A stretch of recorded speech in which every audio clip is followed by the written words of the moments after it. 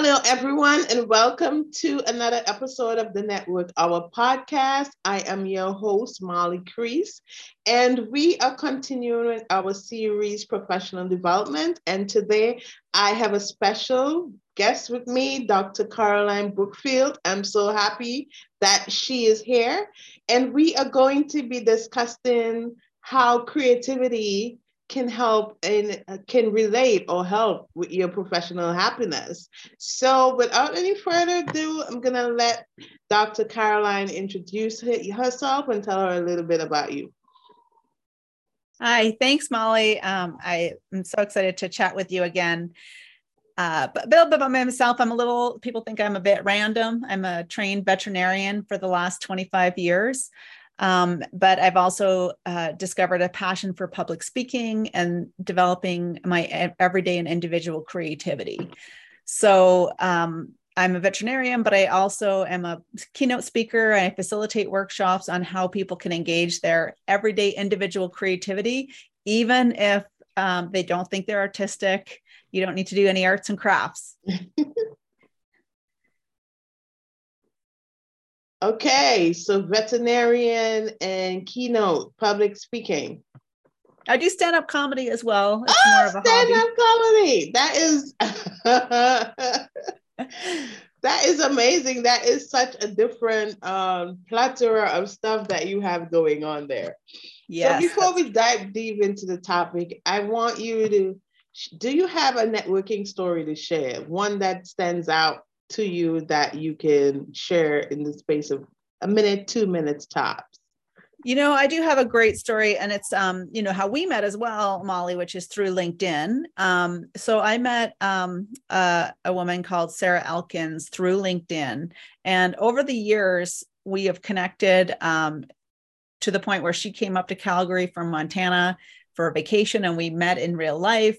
And we have made a lot of different connections and networking together just through an interest in finding out what someone else is up to. And we've developed this friendship over the last probably 4 years or so. So I really treasure that networking that I did on LinkedIn that's now turned into a friendship. Great. That is awesome. And like you said, we met on LinkedIn as well. And I find LinkedIn is such a great platform for that networking space and to meet new and interesting people, just like how we met each other. And so if memory serves me right, Dr. Caroline is living in Canada, correct? And yes, and I am here in the US of A. So it doesn't matter where you are, what country you are in, the amazing thing of the internet and the online is that you can connect with people all over the world and still build an amazing relationship. Yeah, so absolutely. That's great. Yeah. Tell me something. What do you do? What do you do for fun? Oh, what do I do for fun? So I live in Calgary, Alberta, which is very close to the Canadian Rocky Mountains and Banff, Lake Louise, which some people might have heard of. So I do a lot of hiking in the mountains. And in the winter, you can't live here without doing something in the winter, or you would just get so cabin fever. So I used to downhill ski, but mostly I cross country ski these days. Those are two main things. I just love being in the mountains. I also like, doing anything new. Like I took an online painting class during COVID.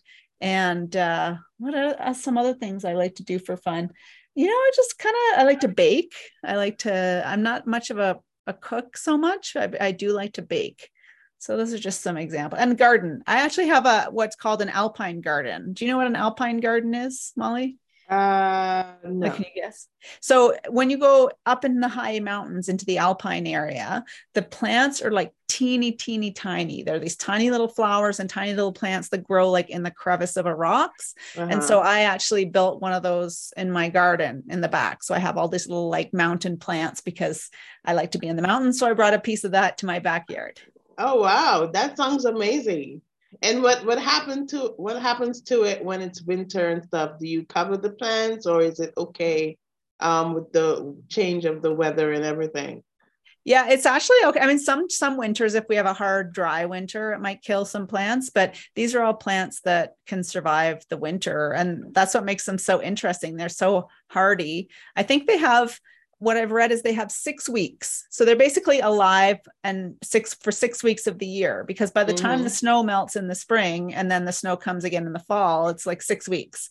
So they're these incredibly hardy plants. And they usually survive pretty well through the winter. Okay, great. That sounds amazing. One last question before we dive into the more seriousness of the topic. What is one thing that you do that people would find really, really weird? That they would be Weird. like, oh, yeah, they'd be like, oh my God, I can't believe that she does that. Well, probably stand-up comedy is up there. What else? I mean, I have all kinds of weird things about me. I have ADHD, uh, so that comes with its own set of like unique characteristics.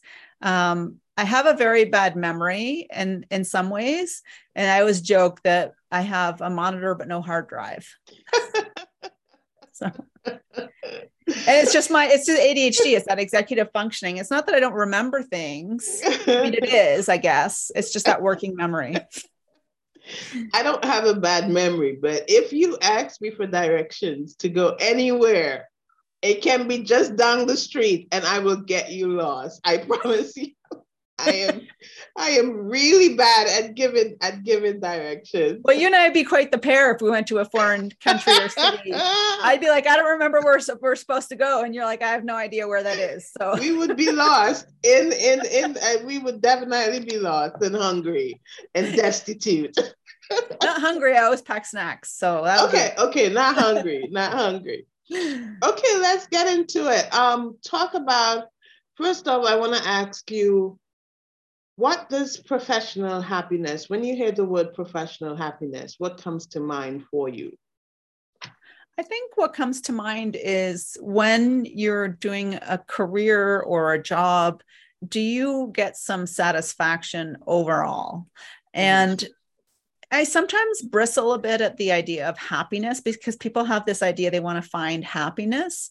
But to me, happiness is just an overall contentment because you can't be happy all the time. Because if you're happy all the time, you'd never be sad or you'd never be happy because being happy would be normal.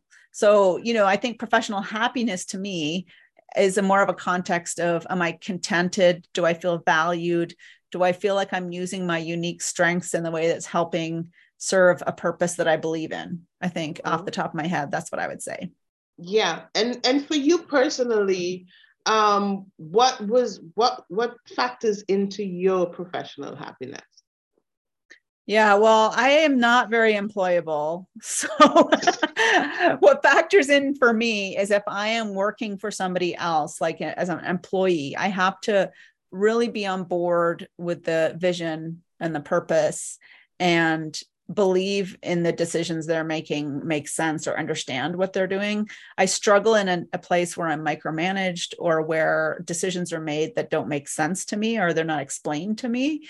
So, I think for me, is that what you asked me? What professional happiness means to me? I'm Yeah, for forgetting. you personally, yeah. Yeah, I think it's being able to use my strengths in a way Mm-hmm. that, again, makes a difference in a small or big difference. Also, recognizing that there are things that I'm not so good at and finding systems or support or how I can kind of get over those roadblocks a little bit and still continue to provide, value and service. Mm-hmm. So in that sense, do you think you were born to just go a different way? Because there are some people who, uh, if they're working for someone, they just miserable. I Mm. mean, I don't know if there's such a term as you're born to be an entrepreneur or born to be a business owner, but there are some people who just can't work for someone or else they're not going to be happy.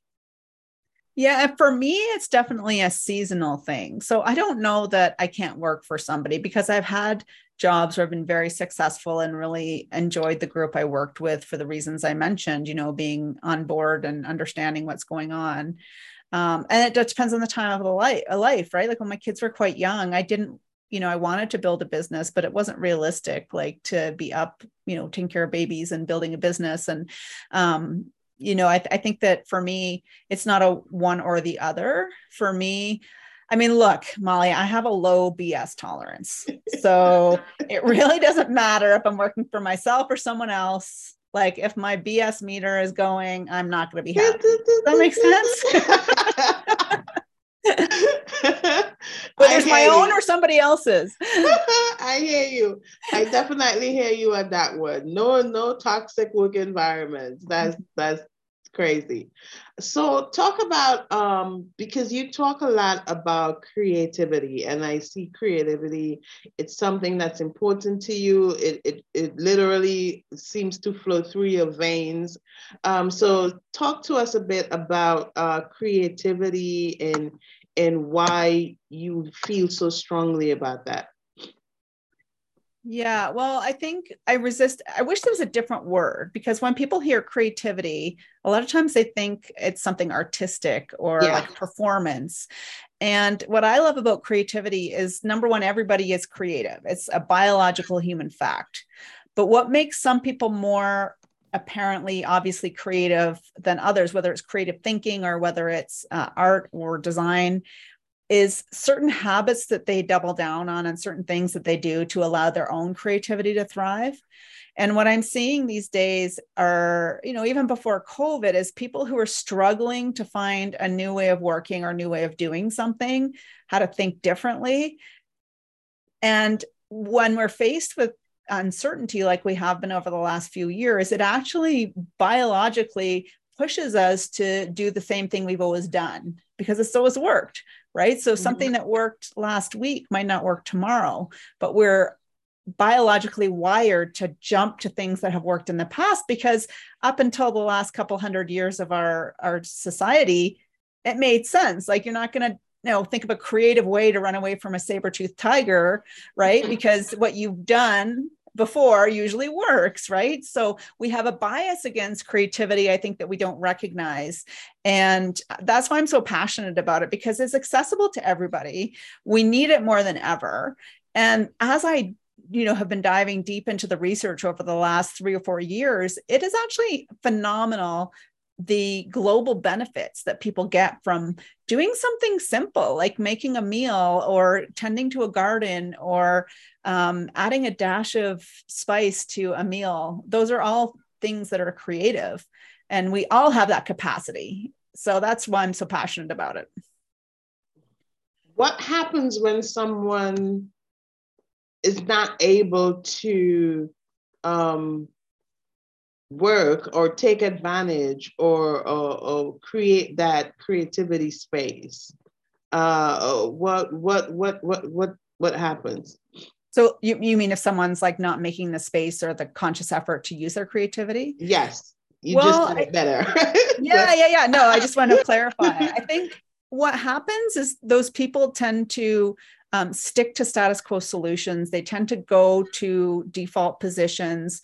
They can get frustrated by change because they're not tolerating ambiguity and uncertainty very well, and become very rigid in their thinking. And I think there's lots of examples of people who are in traditionally very non-creative roles, like maybe accounting or engineering, that are actually quite creative, and they just don't maybe recognize they're being creative as well. So they don't get they just think, oh, well, I like to cook, and that's not really creative. I'm not drawing. But I think when people start to recognize that what they're already doing something creative. Like, I guarantee that the people who say they're not creative are doing something creative. But if they take the time to focus on and being more intentional about it, then they'll get more of the benefits. So I think, people who aren't creative, I don't want to say that they're not happy, because I wouldn't know if that's true. But what we do know is the research shows that people who do something like knitting or making a meal or something creative are happier. They do have a higher positive effect. So I guess you can't make the leap. I like to be very data focused. So I don't know that I could make the leap that people who aren't creative are unhappy. But we do know that, those people could potentially be happier if they are exercising their creativity. Yeah. But there's different forms of creativity, right? Because one of the reasons why I really honed in on this topic and really did some research and wanted to talk to different people about professional happiness is because since the pandemic and all of this stuff, I've been noticing so many people that are unhappy in their jobs, in their careers, and what they're doing. And there has been a lot of people pivoting, a lot of people reassessing their lives. And just for my own personal story, I remember being in a job that I absolutely did not like, but had to be in it because of circumstances. And that created my productivity was low. I was going in with a different headspace, different mentality was all over the place. I didn't want to be social. And I was literally professionally unhappy. And so I would say that even though I was doing the things that I was supposed to be doing at work, I would say that I was not tapping into my creativity because I was not tapping into my true self. What do you say about that? Oh, yeah, Molly, I absolutely agree. I think, you said a key things. You're not tapping into your authentic self, which is what holds a lot of people back from being creative because it's very personal and we feel judgment like physical pain. So if you're not in a psychologically safe or an environment where you feel like you can share your creativity or your ideas, you're not going to do it because we feel judgment like physical pain. So we don't express our true selves. We don't express our unique ideas. Like we self-edit.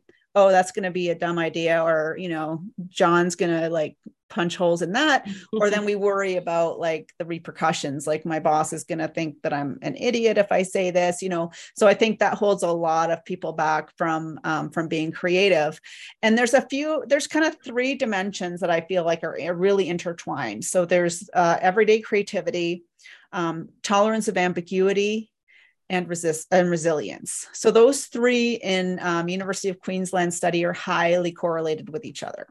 So whether you're exercising your creativity by building a break room hygiene plan or developing a pivot table for your business Q1 results, that's highly correlated with being able to step into uncertainty, potentially face failure, and rebound from it.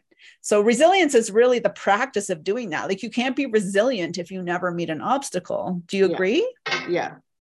So creativity is a way, every time you do something creative, whether it's, planting some seeds in the garden, you don't know what's going to happen, but it doesn't really matter, unless you're starving and you need to actually grow that for food. But, you don't know what's going to happen, but it's low stakes. So you're practicing stepping into that space of ambiguity and uncertainty and being okay with not knowing how things are going to work out, so that when you're changing jobs or you're, managing a new person, or you're going to have to change your focus and product development, you've got that muscle that you can be like, okay, that's okay. I'm feeling a little uncertain, but really what are the risks here? What are the pros and cons? And you can look at it in a more objective way, as opposed to just reacting out of our instinct, which is no, like nothing new, do what we've always done. We'll just put a different spin on it. We'll make a different flavor of cake, but we'll make a cake instead of making butter tarts, So I don't know if that kind of went on a bit of a tangent there, but I think to answer your question, essentially about happiness and creativity, I think is you need to be in a place when you were saying that you weren't using your creativity at work, is because you didn't feel valued. You didn't feel like your work mattered. You didn't feel included probably. And no one's going to be creative in that environment. So if a company comes to me and says, my employees aren't creative, can you make them creative? And I go and I find out that they're like, we don't bother because I've been shut down before, or I'm afraid because I think I'm going to be like disciplined, or the last person who was very creative lost their job. Like, that's the problem, is not the creativity. Everybody has creativity. It's that the environment, like you were alluding to your other job, the environment is not conducive to people using their creativity. So like, I can't come in and say, I'm going to teach people how to be creative because they're already creative. It's like, I can't teach you how to breathe, right? Mm-hmm. But if I could teach you how to do like box breathing or pranayama, and that could help you breathe more efficiently and effectively. So creativity is exactly the same. Yeah. So to your point about the environment is so important.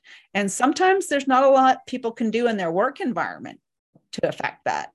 And so that means then maybe they can do that on their own time, like work, something that is more personal to their work So versus. that's going to factor into my follow-up question, because I was going to say that what do we work like, what, 80%, 85% of the day, what of our time on earth goes into working professionally? And then there's that 20 or 10% based on your job that you're doing or whatever. For some people it's 5, believe it or not. It's like they work all around the clock. But how do you set aside that sort of creativity that you did at work, and then now you have this 20% or this 10% of time over here? How do you hone in on your creativity over here and be deliberate in what you're doing, so that you balance the scales, and that you're just not being creativity professionally only? Because in my mind, if it's not balanced, then you're not going to be satisfied. You're still not going to be happy. Mm-hmm. Yeah. And I think, if I understand you right, what you're getting at is like, how do you kind of embed creativity throughout everything? And even if you can't be doing a lot of creative things at work, how do you balance that out with doing it at home? Is that kind of what you're wondering? Yes. Yeah. I think so. It's kind of like going back to breathing as well. It's kind of a practice. So you can be creative at work in your own little way. And that could be the way that you pack your lunch for the day. It could be, the way you kind of arrange your file folders. You could use different colors, or the way you file it. So there's always a space for creativity, even in an environment where you can't express that outwardly in the organization. So I think it's important to think about that. And as well as like creating in a bigger picture, like creating the life you want to live. Like if you are miserable in a job, how do you do small creative things to look for a different job, or to change your role, or change your manager, or make a change in your company so that other people can experience creativity? Because it is contagious, right? So if you start showing some creativity at work, even if it's a tiny little bit, other people will see that, and it's contagious. So when you're talking about like, how do we embed creativity into our life at home? I mean, you can do things like painting and singing and joining a choir, if that, really is something that fills you up. I can't sing, according to my kids anyway. But it's also like a practice of, again, what do you like to do at home, and how can you do that in a slightly different way? So even things like on your way home from work, if you stop at the same grocery store to pick up the same type of food or the same brand of pasta, switch things up a little bit, try something new. It might not work out, but it might work out. And sometimes it's important to get that variety in your life so that you have ingredients for your creativity. The other thing that's really important is to give yourself time to daydream and think. So, and this is all part of like the 5 habits that I talk about. So it spells the word dance. And because I have ADHD, of course, I started in the middle with N, which is novelty. But I'll start at the beginning for the neurotypical folks in the audience. So the word spelled dance. So D is to daydream. So we have our phones. We're like always on them. Just put your phone down when you're in a lineup and look around or stare out the window and enjoy the view instead of like sticking your nose in the latest meme on TikTok, right? So daydreaming is important. Facing that ambiguity that I mentioned, like trying something where you don't know what the outcome's going to be, and be okay with the failure, and make sure you understand what the downsides are. Like, really, what's the big deal if I have rice instead of noodles with this dish? Like, really, it's not a huge risk, but just try and be more open to facing that uncertainty. And then there's novelty, which is doing a lot of different things. And C is for curiosity. So wonder why things are the way they are, because it takes a lot of vulnerability to ask why something is the way it is.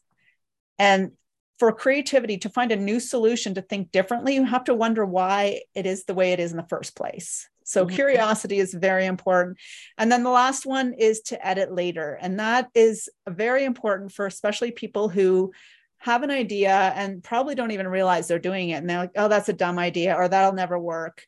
It's really important when we're thinking of new ideas that we separate our idea generation part of creativity to our idea selection part of creativity, because there are very bad ideas, but sometimes you have to articulate and like throw those bad ideas out so that it gives you the better idea that then you can now select to implement. Because creativity is not just imagination. Like I can imagine how to get a unicorn to the moon. That's imagination.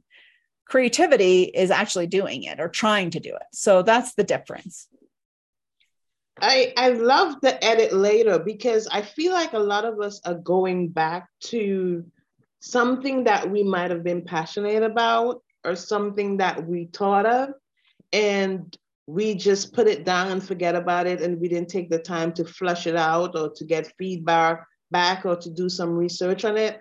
And I think now is the time to go back and to, like you said, edit later, pick it up again and see what can become of it, if anything. But it serves the right for you to really do that and try to figure it out.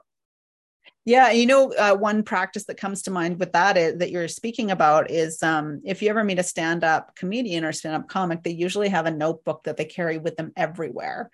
And they write or make observations about the world, and they never throw that book away. Like I've got books from years ago that I'll go back to, and I was like, that's an interesting observation I made about the lineup in the shopping mall. Maybe that could be a joke, right? So sometimes it takes the time to have those ideas and let them sit and ruminate and simmer, but to go back to them and then edit them later is so key, because we do tend to shut our ideas down because they're not what we've always done. Yeah. And so we don't realize that we have this unconscious, like negative bias against new things. So we just think, oh, that's a dumb idea because it's a dumb idea. But actually, it's not that. It's just that we're resisting it because it's not what we've always done, right? Agreed. This is so good. I mean, dance. Who knew? What do you? A question. What do you think stifles creativity? Oh, judgment.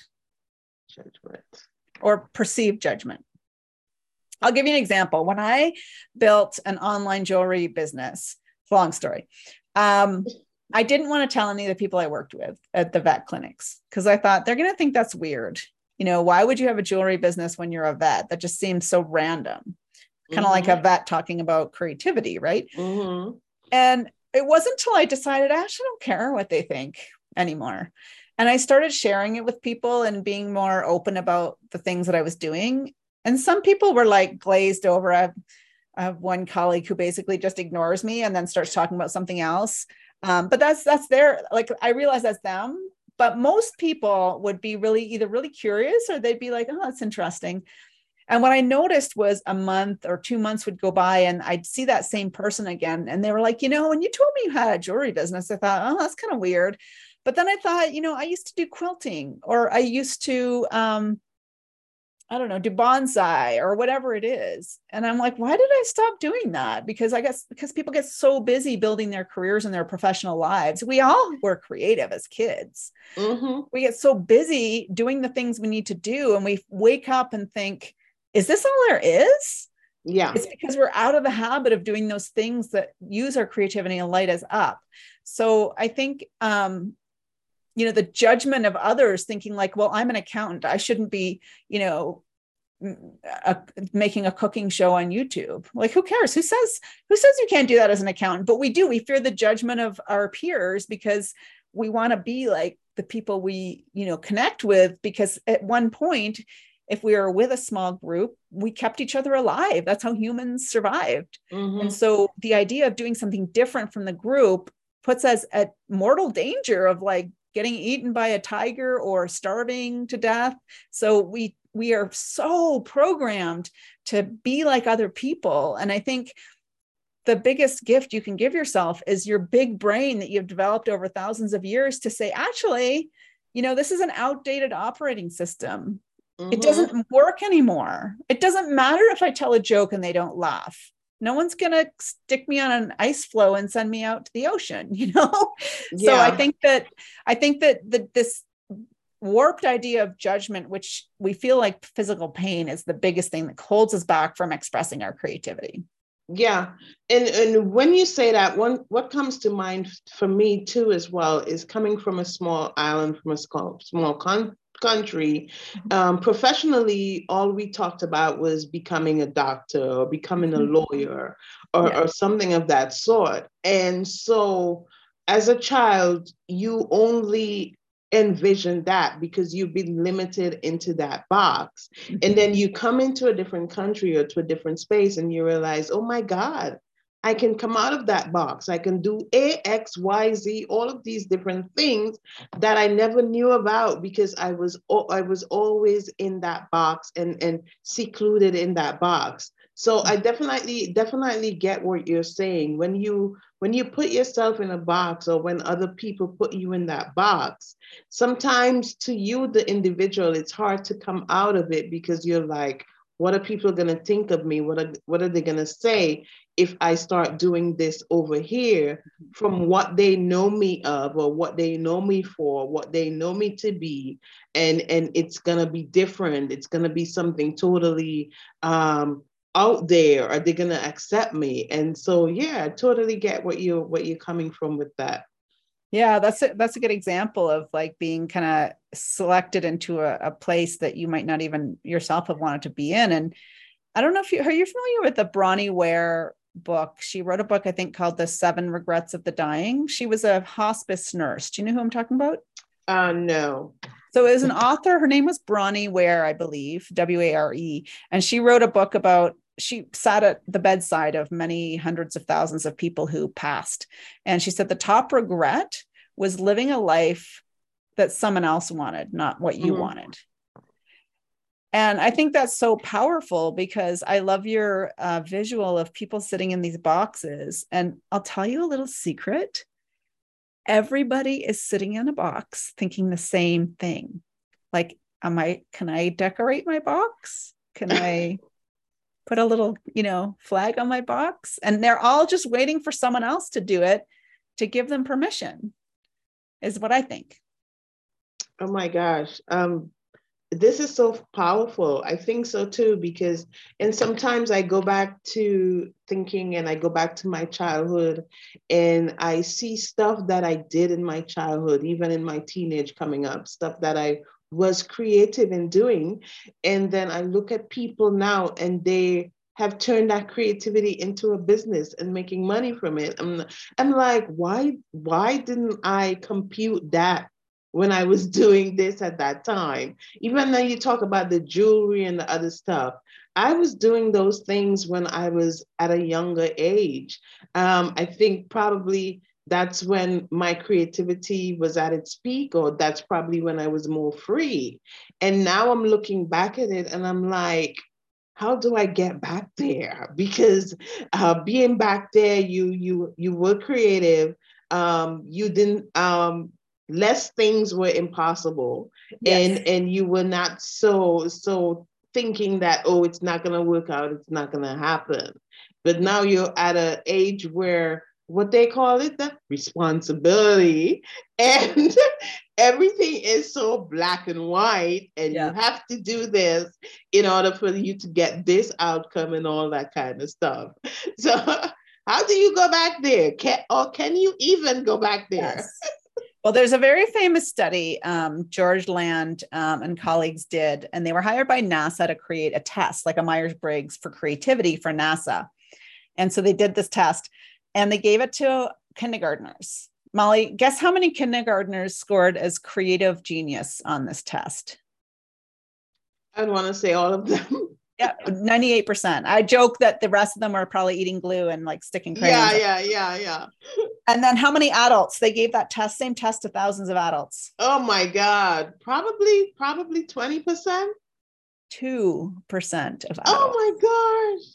So we are all, and this is like divergent thinking. Like we're not talking, so creativity is thinking of something and implementing it. So kindergartners are extremely creative about like how to get a unicorn to the moon or how to, you know, I don't know, build a tower of toothpicks, right? But I mean, we have to cut ourselves some slack because the reason we survive and the reason we can get by in the world is because we start to learn shortcuts and heuristics and patterns about the world, so that we don't have to think from scratch every time.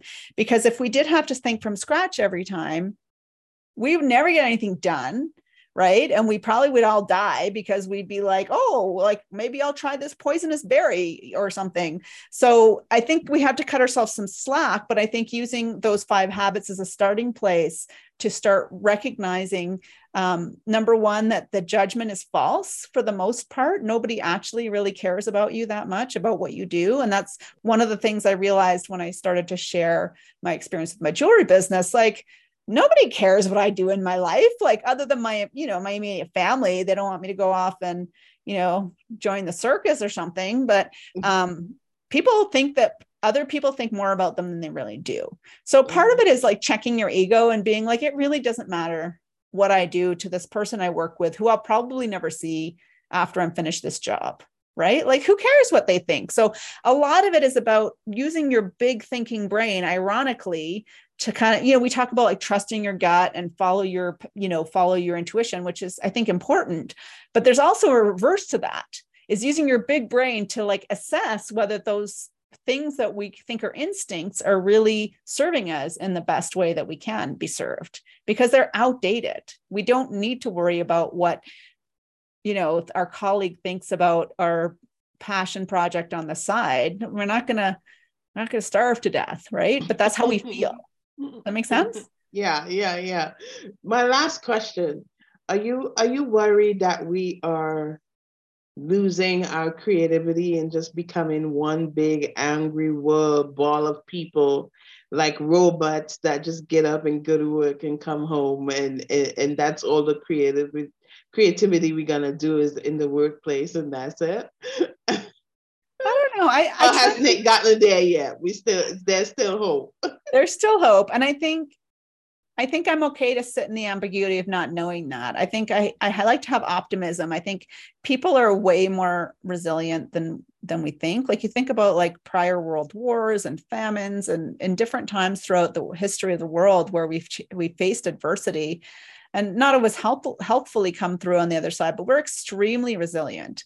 And with the advent of artificial intelligence and all of the roles that's replacing, I think that we're not going to have a choice. I think we're going to have to, in order to survive and thrive and keep pace with, we have to completely change the way we think about what defines success. Like that get it done hustle culture, working all hours of the night on tasks that a computer can do in like a nanosecond. Mm-hmm.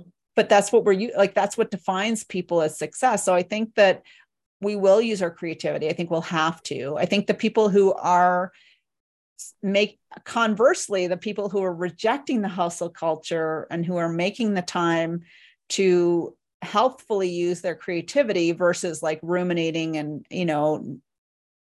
just, getting into bad habits or a bad way of a bad mindset.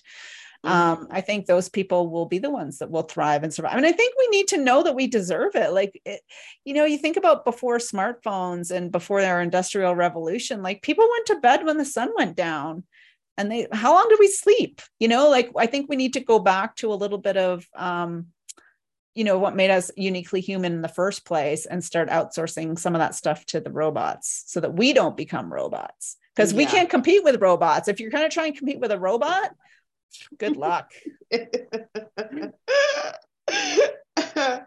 So, any last minute tips you want to give people that are searching for that professional happiness? They want to at least be in a space where they're happy and striving towards that goal. What would you what are 2 things that you would say that they must do, or advice that you can give to those people? Well, I think number 1, I'd say get over yourself in a positive way. Like, do some of those things that you want to do. Nobody cares. You don't have to tell anybody if you don't want to, but follow that little voice, what you used to do when you were a teenager that you loved. Mm-hmm. Pick it up again. Don't have to tell anybody how to do it. Just follow that voice a little bit, and you'll kind of come back to a little bit of the creativity that you still have, but you might have put on the back burner. The second thing is make sure you take time to do some of those habits I talked about. You know, we can put them in the notes, or I also wrote a book that outlines those habits, but doing nothing is sometimes doing everything, and trying to avoid that busy hustle is really, you have to do that if you want to think differently and engage your creativity. You have to slow down and make some space, even if it's just a few minutes throughout the day, but you do need to make that space. It doesn't come from doubling down and filling your calendar with activities. Those are some great tips. I talk about that all the time. Do nothing. Sometimes it's so hard for some of us to do nothing. And when I talk to my clients, I bring that up and I talk about that analogy with, I watch a lot of cartoon and I talk about SpongeBob when Patrick trying to get him to do nothing and rest. And he's just bouncing off the walls because he can't bring himself to do nothing. Yes. So do nothing is harder than we think, but it's important to really try and do nothing. Sometimes that's when our best creativity comes to light. But talk about your book. Oh, yeah. So I wrote a book during COVID, and it's called The Reluctant Creative, because is that there in the back? I see it. Yeah, in the back I don't know if it's backwards. I think my webcam is backwards, but it's called The Reluctant Creative, and you can get it on Amazon or anywhere really. I think Kobo and Barnes and Noble. And it's really just kind of a fun, I tried to make it funny, but it's very data. I call it a mullet, a literary mullet. It's like fun in the front and data in the back. Mm-hmm. So it's got a lot of research on like the types of curiosity and the types of creativity and how it works in the brain, why it's so important. And then it expands with stories and exercises for each of those 5 habits. And, you know, I'm pretty proud of it. It was a creative endeavor. Like, creating something and putting it out in the world is very difficult, even for people who it's like scary. When I, Molly, like, you're doing a podcast, you're very visible. People think that, you know, people like us who are sharing our ideas are not afraid. It's terrifying to publish a book because you know you have to know that you're going to get a bad review. So I actually haven't had any bad reviews so far, thank goodness. But I'm sure there are people who will not like the book. So yeah. I did it anyway. And that's really all it's about. How do I tap into my creativity and how do I get the confidence to share a little bit outside my comfort zone, right? Because everybody's is a little bit different. So someone might not want to write a book, but maybe they write an article or a blog post or a letter to the editor or something. You know, find your edge and try to push that a little bit, because, you know, I kind of going on a bit of a tangent here, but if we stay in comfort, which is where we think we should be, I think that's part of why people are losing their resilience and their happiness. Like, what gives us satisfaction and not necessarily happiness in the moment is pushing the edge. We're born to grow. We're born to challenge ourselves, and we're born to stretch our comfort zone. And so that's what this book is about. Is like, how can you start stretching your comfort zone and using creativity as a tool to start having confidence and making some small changes? That's really what it's about. That's amazing. That's amazing. And the book is available for purchase on Amazon. And also, if you want to stay in contact with Dr. Caroline Brookfield, you can find her on LinkedIn, or do you have a website to share? Yes, I do. It's carolinebrookfield.com. carolinebrookfield.com. There you have it, guys. Thank you so much, Caroline, for sharing with me. This has been interesting and an amazing conversation. Well, thank you. And thank you so much for sharing about your experience with creativity, Molly. I always love your energy and your positive aura. Thank you so much. And thank you guys for listening. This has been another episode of the Network Hour podcast. Until next time, live, laugh, and love, and enjoy yourself. Thank you, everyone. Bye.